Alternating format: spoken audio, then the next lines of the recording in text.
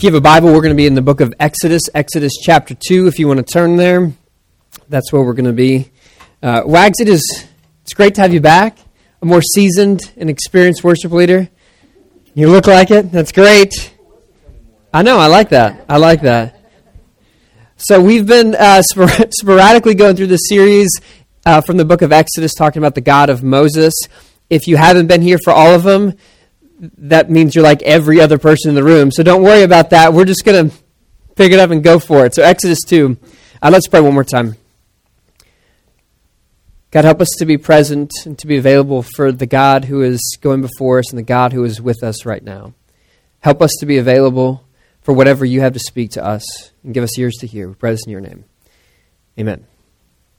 Okay, I want to start off by showing you this video clip of a gentleman who has gone above and beyond his wife's vacation. Not only did he watch the kids, but while she was gone, he spent $60,000 renovating the kitchen, and he is surprised. And she is surprised. And he gets this great response from his wife, and let's watch it right now.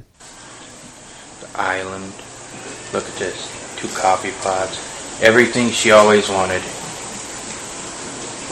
She's been away for a week on vacation, and she should be coming in anytime. We saw the car pull in. Hey, here she comes. All right, here she comes. Let's see the reaction. Okay, guys, get ready. Surprise! What do you think? I don't like that color. What? No, I don't like the color. What color? It's like puke yellow. The walls?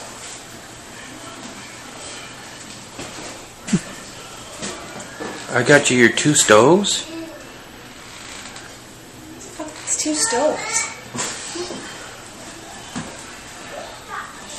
I said that I really wanted something nice. Like wow, and that's like dumb. Okay, I spent $60,000 on You this. didn't even change a friggin' light bulb? Seriously? Seriously? Derek, get out. That's not the reaction I was hoping for. Look, Well, I was kind of hoping to. there's an ice maker. It's a friggin' ice maker over here. But you have pica.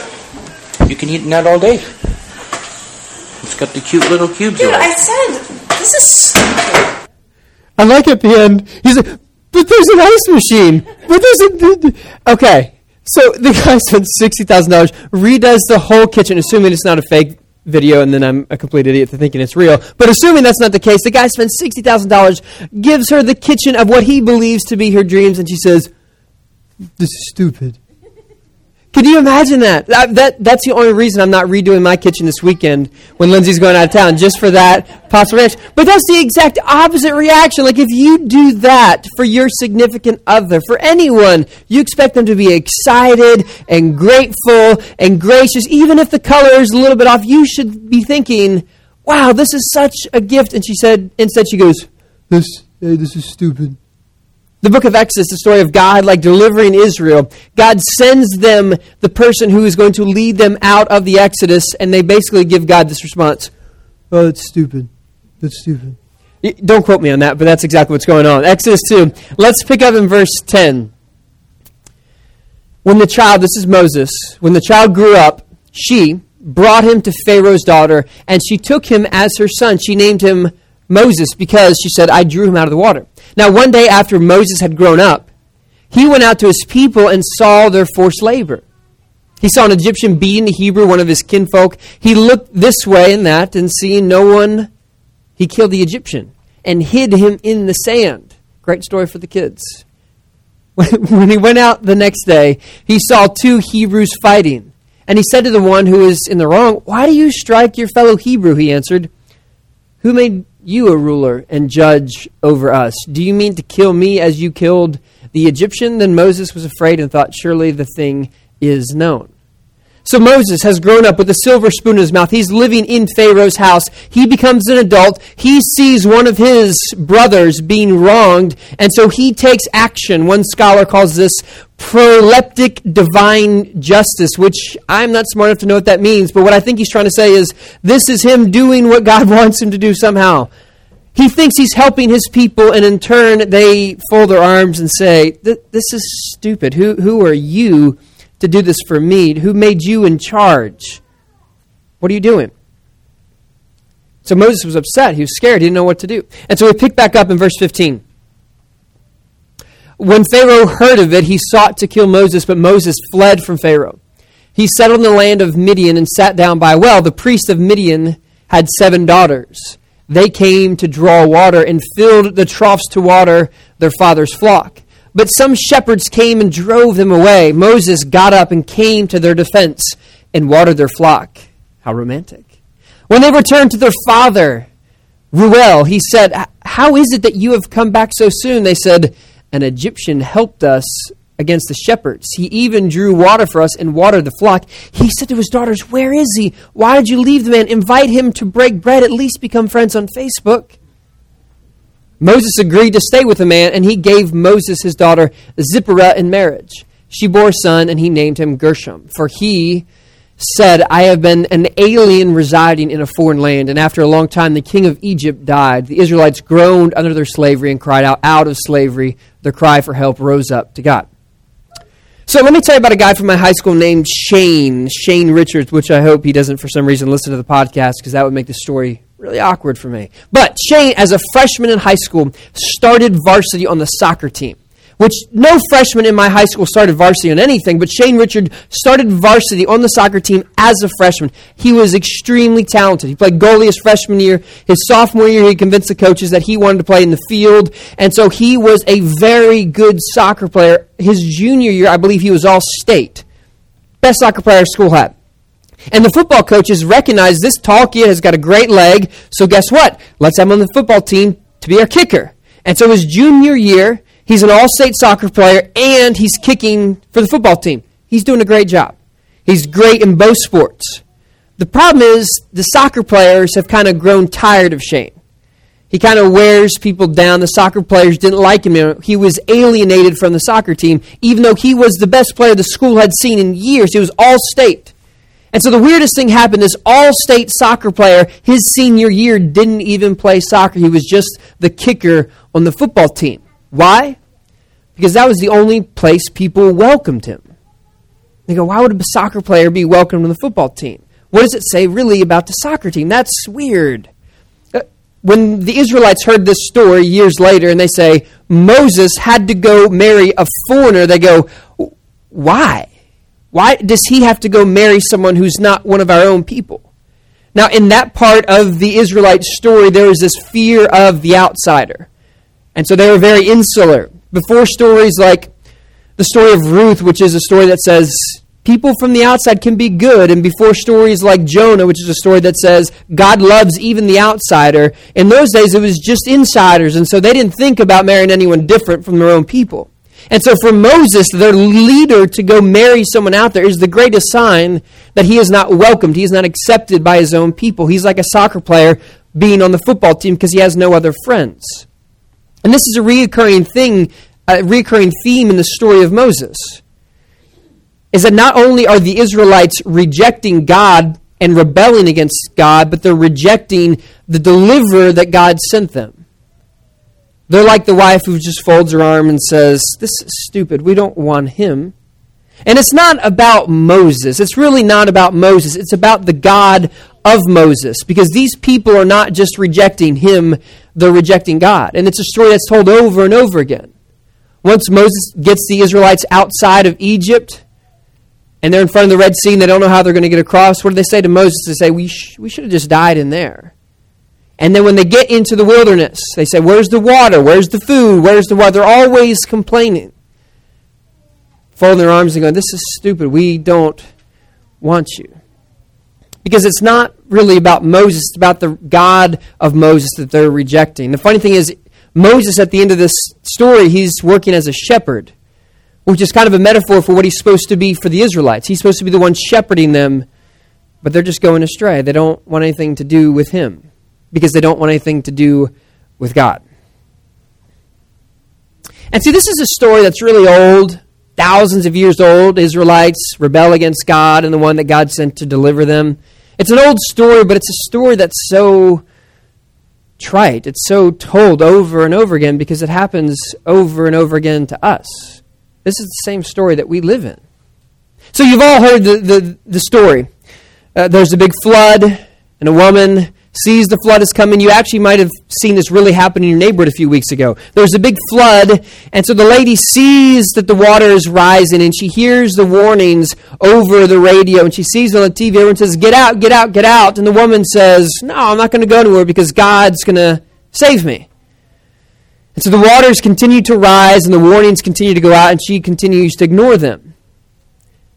First, the firefighter person, drives up in his truck, says, woman, you need to leave. And she says, no, God's going to save me. And you know what happens next. She goes on a roof, and eventually the water starts to come up to the top of the roof, and she says, I'm staying here. And then a person in a helicopter flies over and says, lady, you've got to leave. And she says, no, I'm waiting for God to deliver me. And the story ends up how? She never leaves, and she gets to heaven, and she says, God, how come you didn't deliver me? And God says, I sent you all those warning signs, all those people.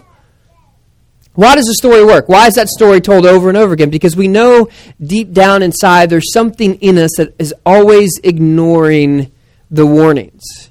There's something inside of us that's always making us miss the call to be saved. There's something inside of us, like a broken cart, that always veers off course. So there's so much language we hear in the news, on TV, popular culture about how we need to be afraid of what's outside of us. Ever since 9/11, our country's attitude towards people outside of our country has changed. 9/11 changed us as a people. And so we have this great suspicion and fear of terrorists.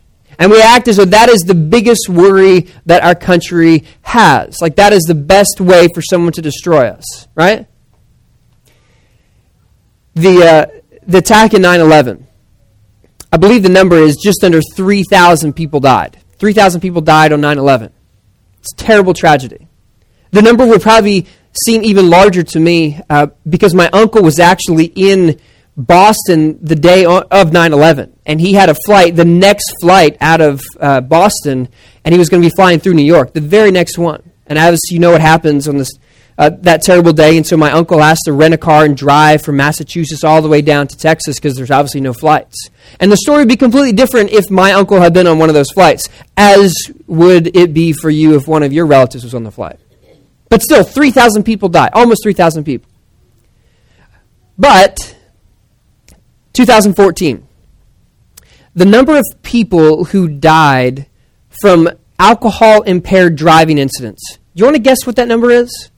The number of people who died in accidents because someone had a blood alcohol level over 0.08 was over 10,000 people.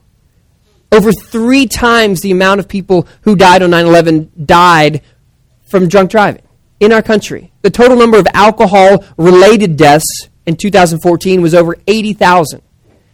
Yet we think our biggest fear is a terrorist abroad, when what's really killing us is something right in here, inside of us.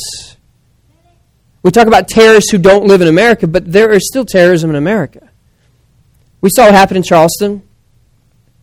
Church, having a Bible study, a racist man walks in and kills 8 people. And since then, 8 typically African-American churches? 8 African-American churches have burned to the ground since then. The same churches, one of the same churches that decades before the KKK burnt down, was burnt down again today. The KKK, if we had the same language we use today, would have been called an extremist religious terrorist group. They're Christian people. That's what they say, the KKK. But since Charleston, 8 African-American churches have burned to the ground. And the very church, Charleston, where the shooting took place, was a church that almost 200 years ago, it was burnt to the ground because it was the hub in Charleston of the slave community. When there was a slave rebellion, the ways that the masters punished the slaves is by burning that same church to the ground. And yet we think the biggest fear is somewhere out there, the biggest threat to our country. It's not abroad, but it's abroad. It's not in us. That's one of the biggest flaws that we have, is we think the line of good and evil is between us and them, when the line of good and evil is always right down the middle of us. Because we have the same problem that the Israelites have. We're always being pulled away from the very thing that's going to save us. When God shows up to deliver us, we say, no, I'm good. That sounds stupid. Because at the heart of who we are as people is this weird mixture of dust and divinity. In the beginning, God created dust, breathed life into it, and that is where man and woman came from. And we still live in this weird concoction that we are both the breath of God, we are divine, the image of God is inside of us, but we are also dust, and you see that time and time again. When we are pulled away from the very thing that would save us. It's like the guy who is living into the problem of being isolated and alone. And in the beginning, God said it's not good for man to be alone, and people still experience that over and over again. When you're alone and isolated, the world doesn't work the way it should. And so someone who needs community, they need friends, they need to live in community. When presented with the opportunity of people who are right in front of them, they say, no, I'm good. That person's kind of weird. That person's a little bit off. And they said, no, I'm good. Or the person who says, God, would you provide for me? Would you give me my daily bread? And God shows up and gives you daily bread, but you say, that's not enough. That's not the flavor of bread that I want. That's not the kind of food I like to eat. And again, we are like the woman who crosses her arms and says, this is just stupid. But luckily, God doesn't seem to give up when we do that. One of my favorite stories about my dad happened when I was in high school. No, I just come back from my freshman year of college, and I asked my dad if I could borrow his car. I didn't have a car at the time, and he says, yes, you can borrow a car, but be careful when you park in the garage. They had done something different with the garage, and so now I had to park at the farthest parking spot. He says, Luke, be really careful. It's a really sharp turn in there, so take your time. Don't rush into it. I said, Dad, I'm fine. I'm in college. I know everything. I've got this world figured out. I am a genius. And so, as you know, what's going to happen in the story, I come home late that evening, and the radio is on. It's probably like Montel Jordan. This is how we do it, in case you're wondering. And I'm pulling into the parking spot, and this is how we do it. And I'm just jamming out, and as I'm turning in, I hear this skirt, and I thought, that's weird. Montel must have put a remix on the radio. And I'm turning in, and there's a scratch, and I don't stop for some reason because I really think that's Montel doing a remix. And before I parked the car, my dad has run out of the garage door, and I didn't even realize he could move that fast, but he can. And he said, Luke, what are you doing? I said, Dad, what are you talking about? And he looks on the other side of the car, and there is this like racing stripe from the front quarter panel all the way to the back of the car that I had scratched as I pulled the car in. He said, Luke, what are you doing? I told you to be careful going into it. I said, Dad, my bad. He goes, all right, well, tomorrow you're going to have to go fix this. I said, fine. And so I go inside, and I'm sitting down, I'm watching SportsCenter, and it's, the first episode has been through, and I'm repeating it again because that's what I did when I was a freshman in college, and it's been an hour or so. My dad says, Luke, come downstairs, and I'm weirded out, like, Dad, what do you want me to do? And he says, let's go out to the garage. And I thought, my dad's going to try to fight me here or something. I don't know what he was going to do. He says, come out here, and he pulls me to the other side of the car. He says, look at it. And I looked at it, and my dad had been out there for the last hour, and he buffed out the scratch in the car, the very scratch that I put in because I ignored his warning. I said, thanks, Dad. I appreciate it. That's what my dad did. That's what our Heavenly Father continues to do. If we can go back to the text, pick up in verse 24. This is God's response to Israel continually ignoring him. It says this, God heard their groaning. He remembered his covenant with Abraham, with Isaac and Jacob. So he looked on the Israelites and was concerned about them. As Israel has stood there like this and says, I'm not into what you're selling. I'm not down for what you're calling us to do. God does four things. He hears, he remembers, he sees, and he cares.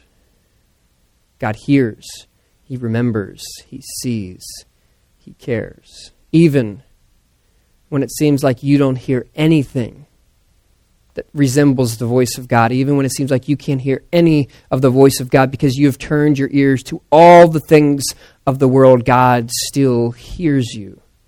And when you can't remember a thing about the heart and the character of God because all the things that you've been focusing on have been the things of the world, God remembers. And when you haven't cared to take a moment to be present to God who is always around you, God is still hear. And when you can't see anything but the things of the world because that's all you see, God sees you. God hears, He remembers, He sees, and He cares for you, even when you have done this treatment to Him and said, no, I'm good. I don't need what you're doing. And this is a good reminder for those of us who find ourselves in the role of Moses and we are trying to help others. And maybe you are called to that person in your life who you know needs someone to guide them out of whatever exodus they're in, and you are trying to love and to serve and to be the hands and feet of Jesus to them, and continually they just do this number right here. You try to help and you give up your time and your effort and your energy, and nothing seems to change. It reminds you that God, He hears, He remembers, He sees, and He cares even when you do that to Him. So maybe that's exactly what you should do to others. Because we have a Heavenly Father who is continually picking up the messes we make. And so the story reminds us that you, even in your moments when you don't hear, remember, see, and care about God, God does that for you. You need to know that, but you also need to be aware of the fact that there is something inside of you that's pulling you off the right course.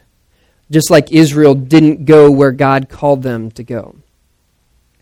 A couple years ago, the Loves talked me into doing a team triathlon with them, and so I had to do just the swim part. And so I was talking to a friend of mine who's a big triathlon person. And when I say a big you know, if you're a triathlon part, you're not really big, but you know what I'm saying. It's a metaphor. Go with me here. And so he was trying to explain to me there's a difference in swimming open water than closed water? I don't know what the other side of that, like in a lake compared to in a pool, there's a big difference, he explained to me. And I didn't really think there would be a difference because it seems like there's only one thing you're supposed to do when you swim, and that's not drown, right? Like, you know what I'm saying? Like that seems to be, like if you're running and you stop running, what happens? You sit down. Everyone likes to sit down. That's a good thing. If you're swimming and you stop swimming, you die. So it seems like it's very straightforward. Like there's only one thing you need to do when you're swimming is just stay afloat. But he says, no, there's a big difference in the pool than in the lake. And he says, when you're in the pool, when you're swimming, there are lines on the bottom, and you can just watch that, and it tells you where to go. Just follow the line. It's very straightforward. But when you're in the lake, most lakes don't have that. If you're swimming in the ocean, there's not a line at the bottom of the ocean. You have to do something about that. Because if you're swimming just like you normally would in the ocean, in a pool in the ocean, what's going to happen is you're going to detour off because no one swims exactly straight. And so what you have to do when you swim in open water is you have to pull your head up and look to see where you should be going. Otherwise, your path will always go off course. And so if you're swimming from, say, Cuba to Miami, you need to look to see where you're going. Otherwise, you're going to end up in, like, Iceland. And obviously, no one wants to be there. The point's true in life. By ourselves, we will always be like that cart that has a broken wheel. We will always detour off. And if you don't have practices and disciplines and things in your life that refocus you on the God who hears you and remembers you and sees you and cares for you, you will always end up like the Israelites going off course. And in those times in your life when it is most stressful and most trying and most painful, those are times more than any other times it is most important, because in those moments, more than anything, you need to realize that you can't trust often your own decision making. Because we have this propensity, just like the Israelites, to fold our arms and say, whatever, God, you are doing in my life, I don't want anything to do with it. We all have that. And our marriages and our friendships and our work always has a way of detouring off where it should be. And so you need to have these things in your life that focus you on who you are and what really matters. Otherwise, we always end up off course. One of those things that we do at Venture is we gather around these tables and we break bread and we experience the blood of Jesus and the body of Christ that was broken and shed for us. One of the things that we do in this meal is reminds us of what is really essential. And what's essential for our story is not the things that we achieve, not what we accomplish. It's not the failures we have. The thing that dictates who we are is what happened for us on the cross, and what that cross anticipates will happen eventually. So what we're going to do in a second is we're going to take this time to celebrate the Eucharist or communion as a way of saying this is where our life is supposed to be going, and this is who we are supposed to be. Now, obviously, some of you have kids in here this morning, and there are a bunch of different options for what you can do. If you want your kids to participate, that's your choice. If you want them to sit and watch, that's great. But please don't forget that this is a great teaching opportunity for you and your kids. It's a great opportunity for you to follow this up with a conversation afterwards about what we do and why we do this. And so in a second, I'm going to pray, and I'm going to encourage you guys to make your way to one of these tables, and you will receive communion. So let's pray. God, we thank you that you're a God who, even when we ignore what you're doing, that you continue to hear us, that you continue to remember us, that you see us and you care for us. We thank you for the good news of what that is. And help us to learn to live into that and believe that that story is true and to believe that it is enough for us. And help us to be aware of the fact that we have a way of detouring off the course you've called us to go, and that you show up to save us and deliver us, and we often want to turn from what you call us to. And just like the Israelites, when you send them a deliverer, you send them Moses, they rejected it. And help us to be aware of the way that we reject your work in our lives. Help us to be aware of the way that we reject the way that you continually try to save us. And God, as we go to this table, help us to fix our eyes and our gaze upon you. And help us to remember the body that was broken, the blood that was shed, and the life that that gives us. We pray this in your name. Amen.